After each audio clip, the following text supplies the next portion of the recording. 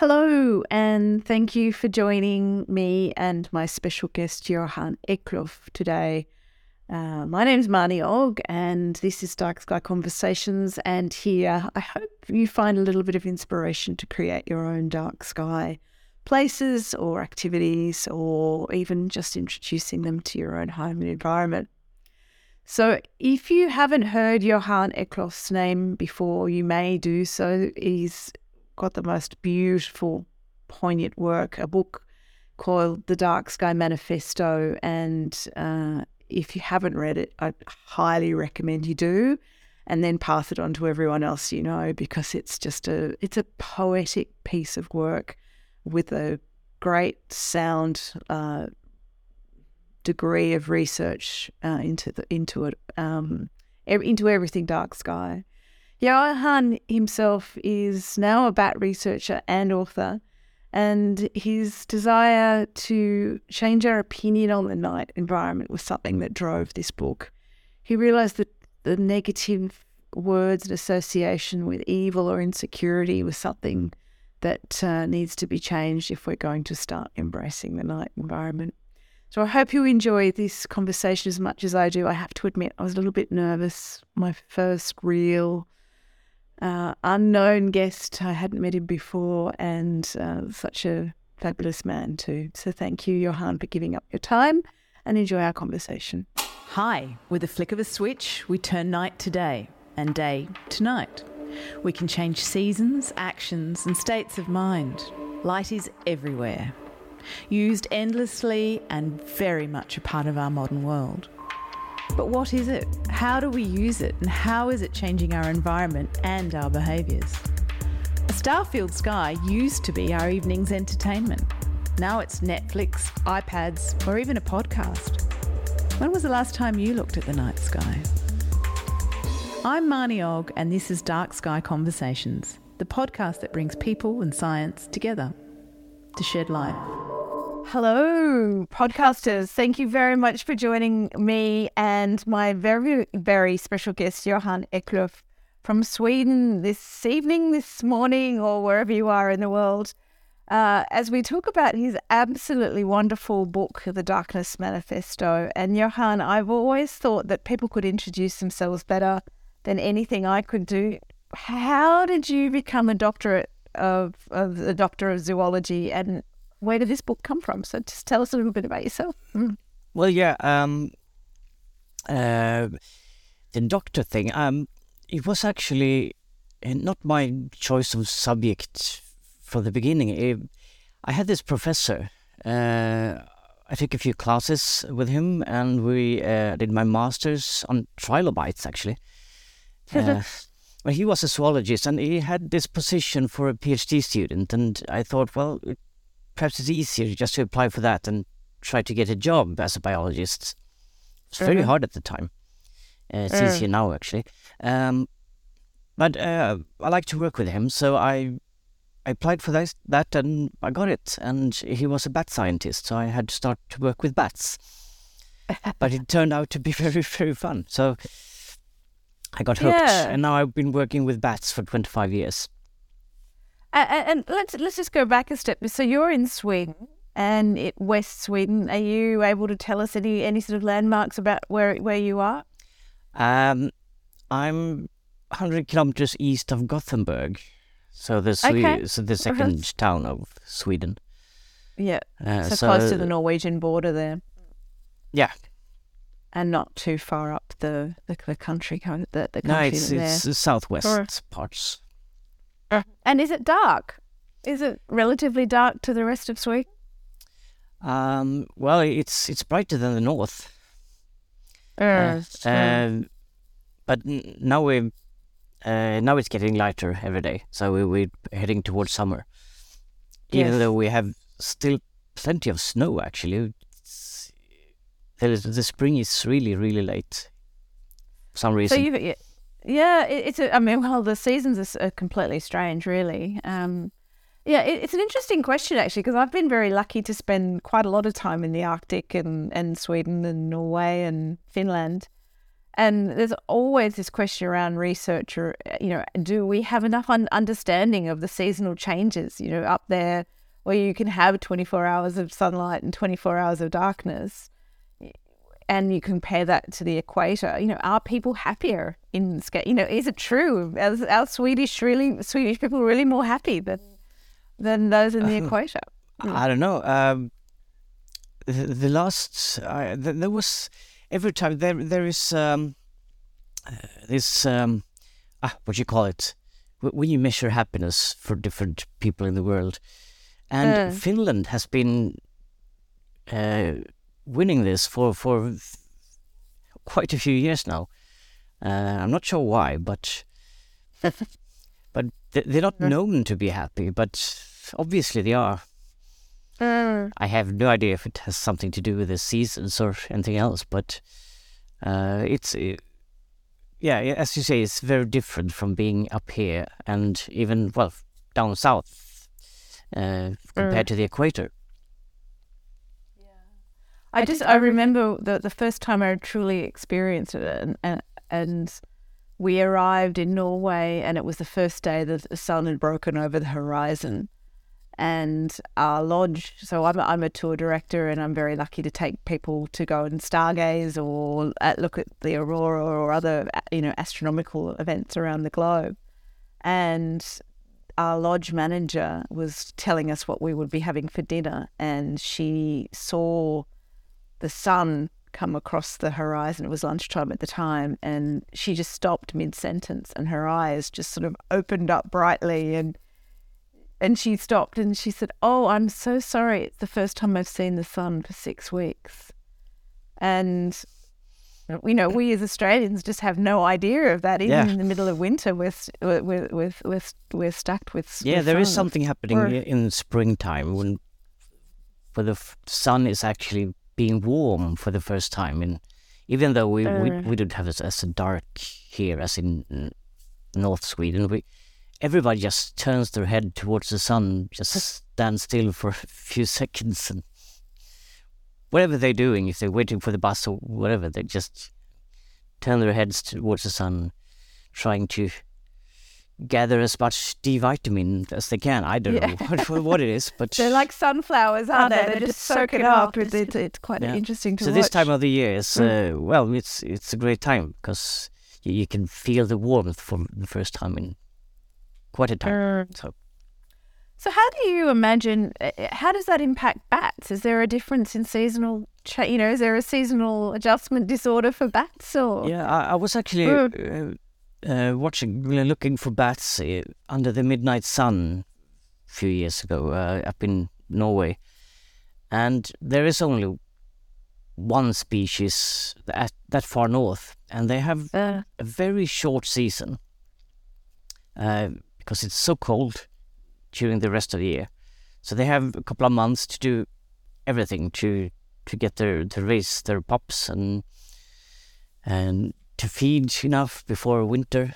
But at the same time, this short season has a lot of insects. I mean, being in Norway and here, I guess you notice how many mosquitoes there can be sometimes.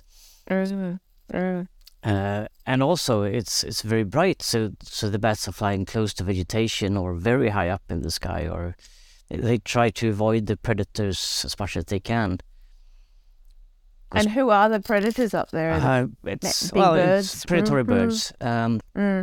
So that's why the bats are actually flying in the middle of the night, because no one can catch them when it's dark. So darkness is their safety. So very few bats have actually adjusted to that. And these bats have. But they fly just for an hour or two around midnight when it's at the darkest. Although it's not very dark, it's still.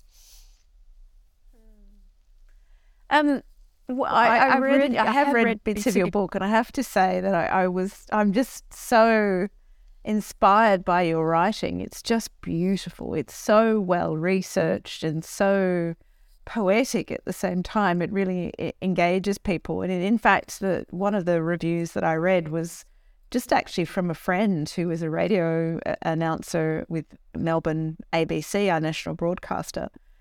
And he said, my wife's read it and she read it in 3 days, and I'm reading it now too. It's just so engaging.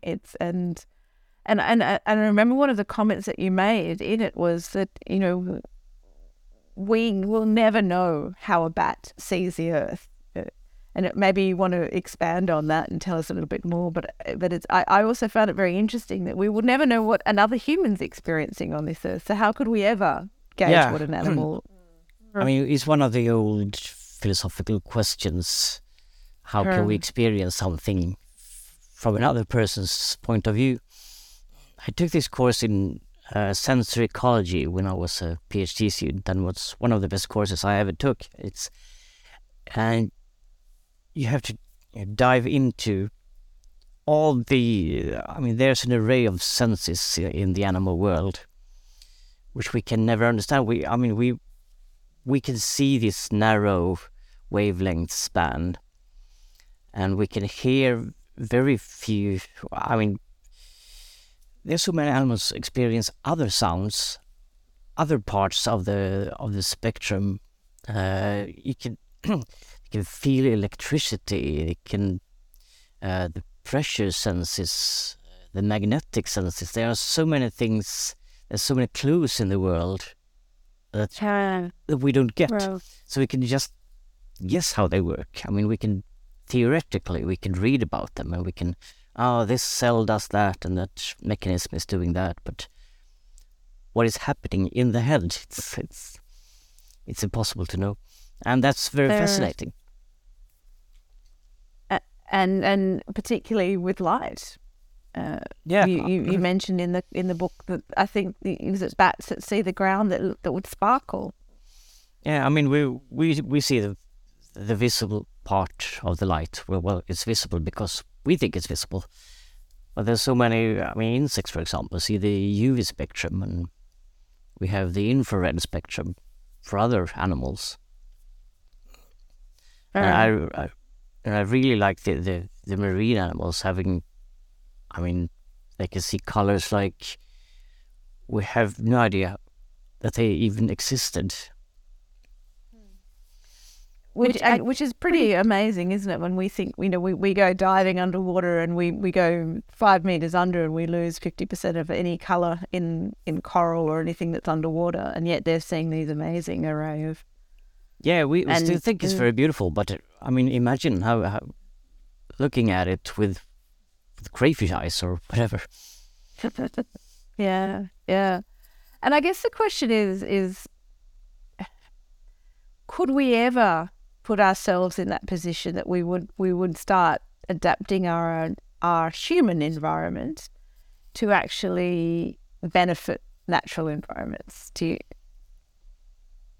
you think that's possible? Well, I don't know. I mean, there's technology for everything now, so at the same time, I'm not sure we want to experience everything because we have just get an information overload. There's a reason why our senses are limited. We can't process it.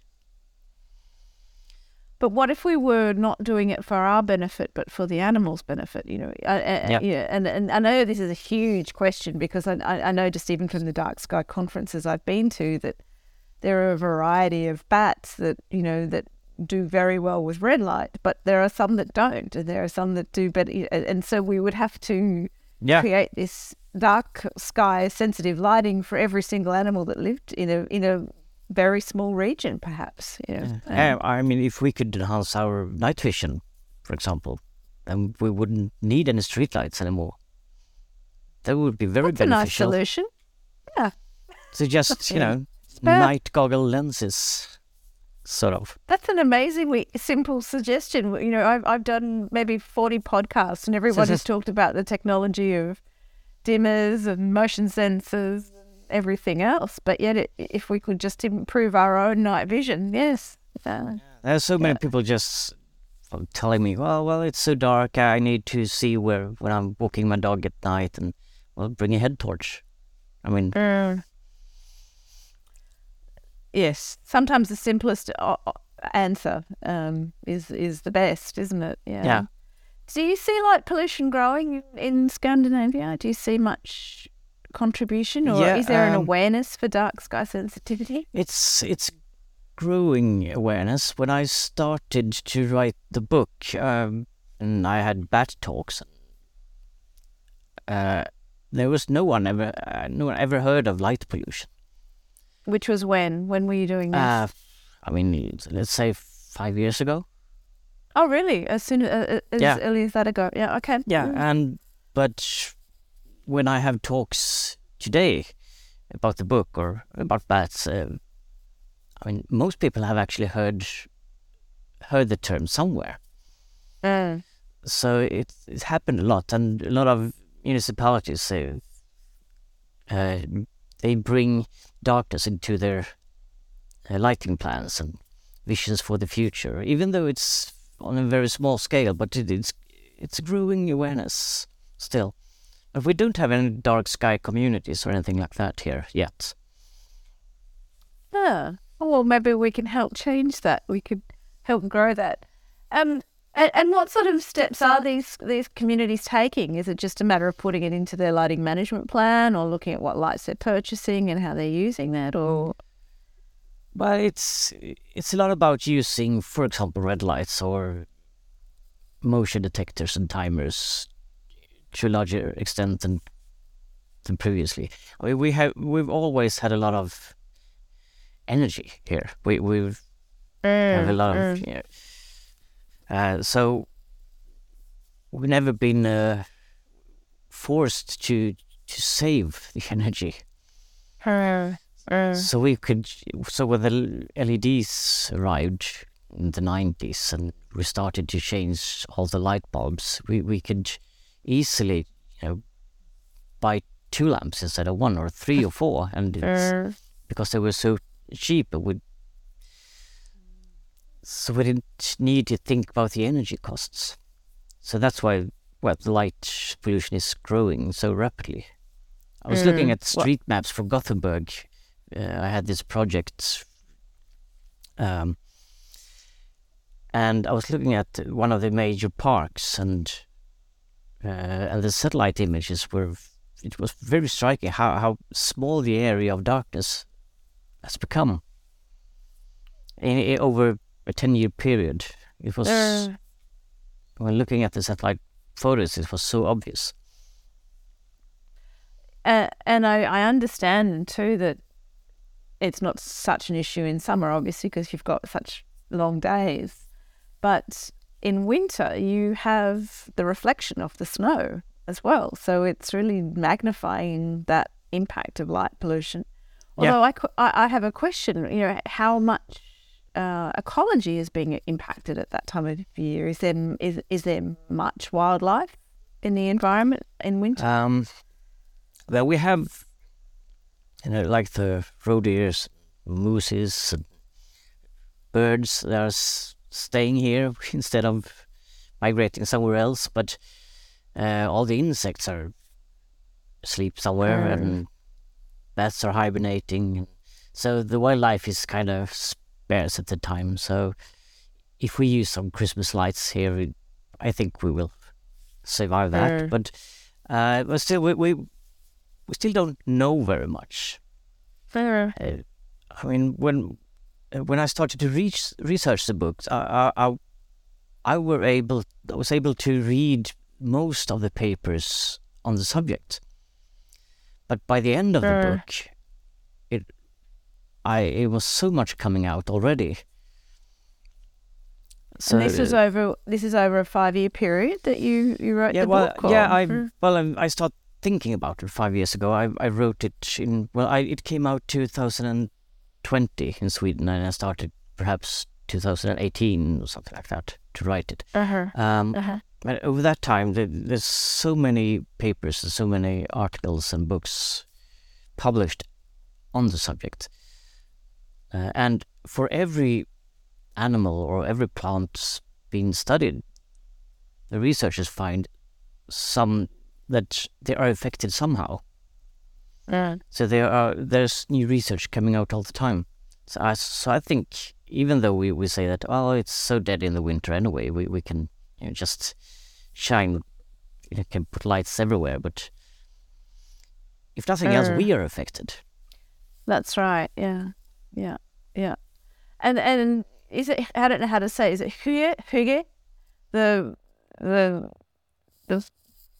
philosophy of sort of coming back and being cozy time was what I heard the Norwegians call it. Yeah.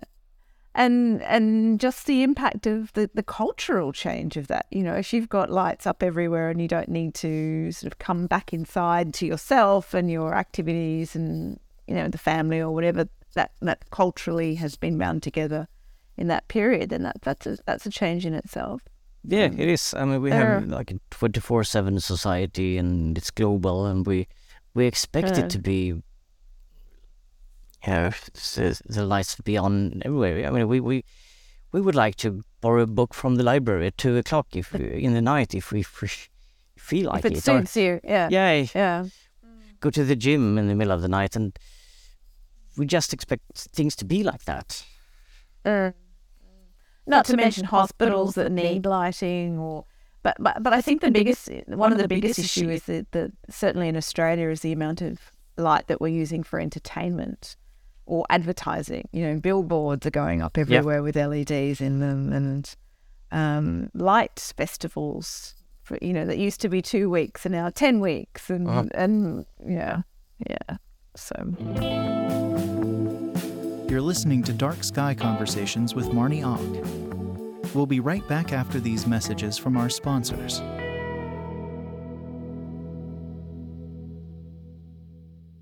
So what was your impetus? What made you think, okay, I've got to write a book about this? Was there something that just, a burning flame that came to you? Sort of. I was doing a bat survey in southern Sweden. We were going around different castles to look for bats in the gardens of the castles. It was quite a nice job. It would sound it. But we realized that the castles were pretty dark. They were not, there was no floodlights or anything on most of them, compared to the churches in the area. They all had the floodlights on. So then we thought, well, we need to find out how this is affecting the bats. So we started to do these church surveys on long-eared bats. And that's when I thought that, well, I don't like this. I've been working with bats for 20 years at the time.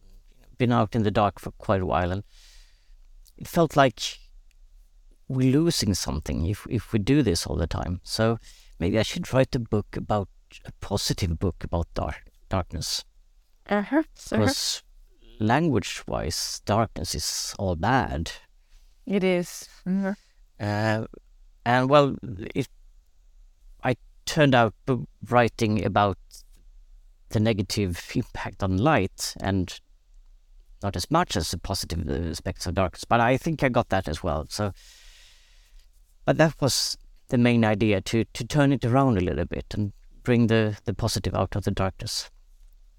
I think you probably have succeeded in that, because I think that's the difference in the book, actually. That, there's a couple of books out there that talk about the benefits of darkness and what we're losing, and what if your children never see the stars, and all these sorts of things. But I think, as I said at the beginning, there's this element of storytelling, but with this view of hope.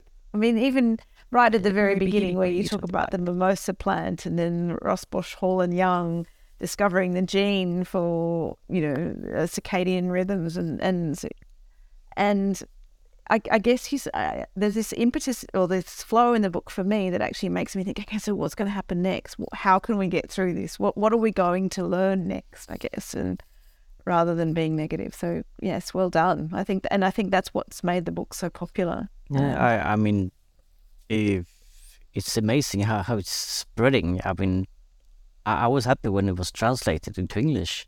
It was, but now it's, I think, 10 languages or something like that. It's just weird. Wow. And it was probably never what you thought you would be. You'd never be doing interviews with someone in Australia about the book that you wrote. No, I was just writing a book about darkness. I thought, well, it's a fun idea. And this needs to be said. I mean, I wanted to put the light pollution on the agenda in Sweden to start with, but I mean... And in all the little anecdotes and stories that you tell, is there one that's particularly favoured by you? Do you have, when you started to research, did you think, wow, this is amazing? Yeah. Well, it's hard to tell, but I was a little bit surprised about how much the marine life is affected. That was nothing that I thought about before. So there are so many, I mean, on the coral reefs, for example, or even in the deep sea when the plankton and everything is migrating upwards in the night. I've never thought about these things, that they are so affected by light. Well, I guess in some ways, and this is just a thought that's come to my mind, animals on land may have seen fire, whereas marine animals wouldn't have seen that. So the only artificial light at night would have been the moon, I guess. The source of light at night would have been the moon. So yes, they're probably very much more impacted by it. And I know that one of my guests that I've spoken with before, Dr. Emily Fobert, she had studied the clownfish and noticed that as soon as you put lights over the top of them, they may spore their eggs, but they don't hatch. I read about her research. I think I think I even contacted her at one point when I was writing. Yeah. Well, she's a great source of knowledge on this, and then I think her story was similarly of interest. It really, because it was Nemo, the clownfish. Everybody clicked on that story. So yeah. So it says in your Penguin blurb that this is the first book about science and the natural history of darkness. Does that mean that there's a sequel ready to come? I'm doing research on a follow-up, but I think I will be moving into the more natural lights of the moonlight, for example. But I haven't really landed, where to. I was supposed to do this for a long time ago, but it was so much with all the translations and everything, and so, well, I can take that. Yeah. Well, you were popular. You created a run for your own back in a way, didn't you? Well, even aurora. Would animals and insects be impacted by aurorae? I don't know. Actually, it's a good question. I mean, whilst it is a source of light to our eyes, it's also it's that whole magnetic field thing too, isn't it? That maybe birds and insects would be more impacted by. So, yeah. I mean, perhaps I guess there are animals seeing the aurora in a different way, also. I mean, if you're out looking for the aurora, which I've been doing quite a lot this winter because we have a lot of sun activity, but I'm a little bit too far south. But my camera can capture the light, whereas I can't. So I took a few photos of the aurora, but I didn't really see much of it myself. And that sort of comes back to the point that you made about, wouldn't it be wonderful if our night vision was better? Pick up colours and things at night. Oh, yeah. There are so many things. I guess we would see things that we perhaps don't want to see. It's like if we have a better hearing, if we were hearing bats all the time. I mean, their echolocation can be 130 decibels. We would like to hear that. Right. Is it? Yeah. Oh, wow. They're very loud. It's very short range, though, but... That's amazing. Is there a cultural connection to the night that you see is particular to Sweden? Is there First Nation stories or anything? besides those around the Aurora? Yeah, I mean, if you go up the north to Lapland, to Sapmi and the Sami country, I think they have a lot of stories about Aurora, for example. And if you go back, I mean, the old stories of the Viking era, or whatever, I mean, there are a lot of connection with this stars, but it's like everywhere. I mean, it's a huge part of the folklore. But I mean, as Scandinavia is quite far north, and we have all these long winters, perhaps the night is a bit. We love it and hate it. That's interesting. And why do you love it? It's relaxing somehow. It takes off the pressure of the need to do things. You can't do that much. I mean, historically, anyway. So I think we could, just sit down and, well, this is it. We can relax. Nobody cares. I mean, I think that's one thing, and you take away a lot of impressions,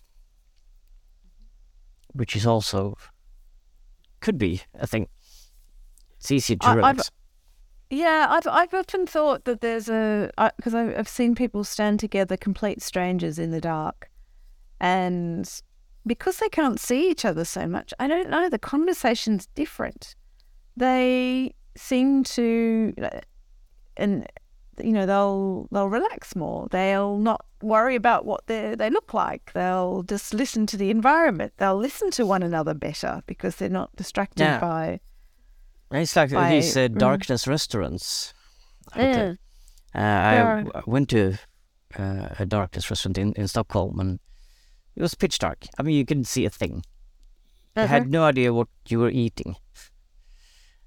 And the owner was playing the guitar, and it was. Oh, really? Yeah. Wow. Yeah. And they also have a podcast, so they interview their guests in darkness. Mm-hmm. I love it. Yeah, that was fascinating.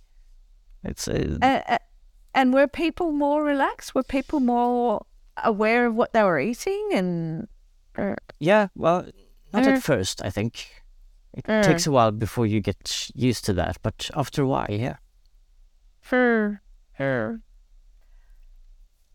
So you mentioned you love the dark, but you also mentioned there's a hate relationship there. So what's the hate around it? I think it has to do with the long winters, that it's dark, and I mean, in the north it's really dark, but at the same time you have a lot of snow and perhaps the aurora sometimes, and in the south it's more like it's a very long autumn. At least at the west coast, and so you miss the sun, as what we were talking about when we started.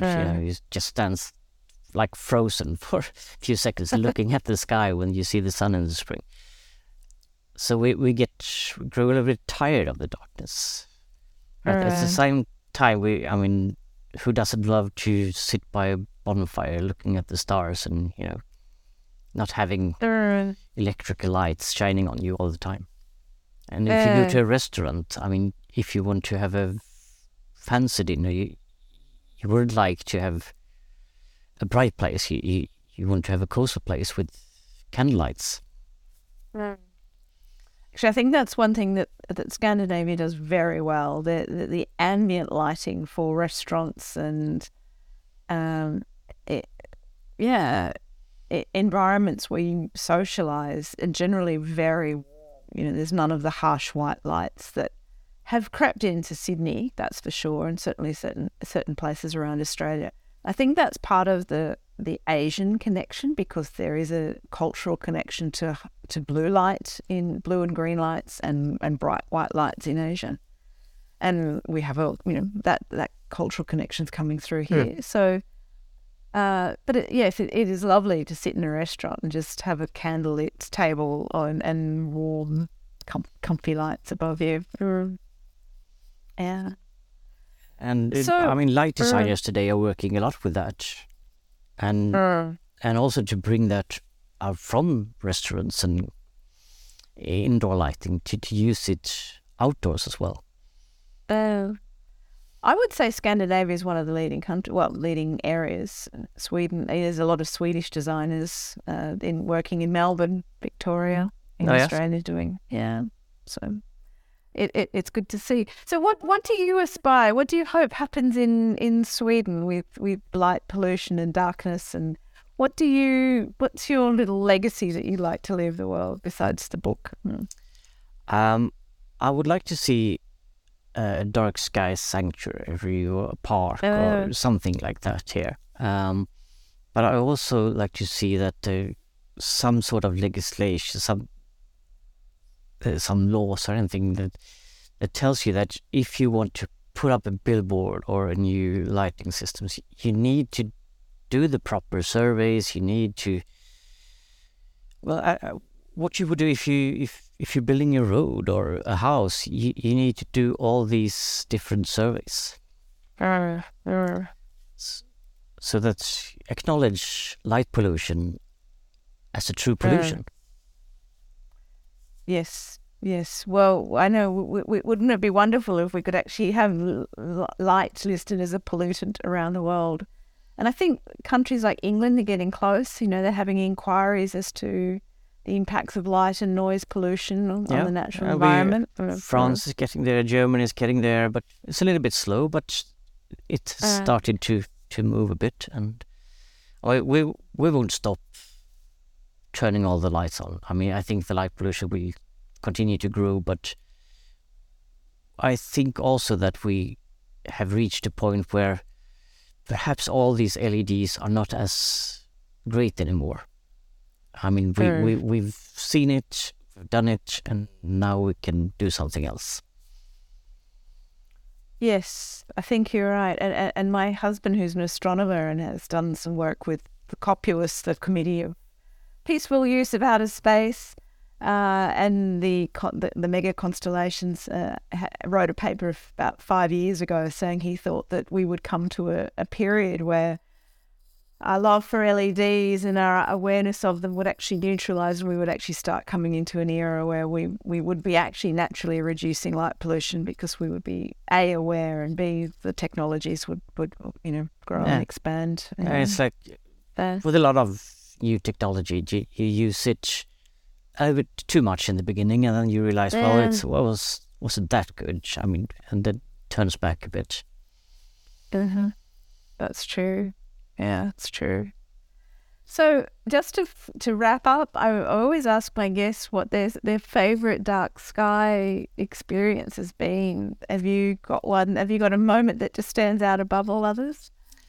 I think.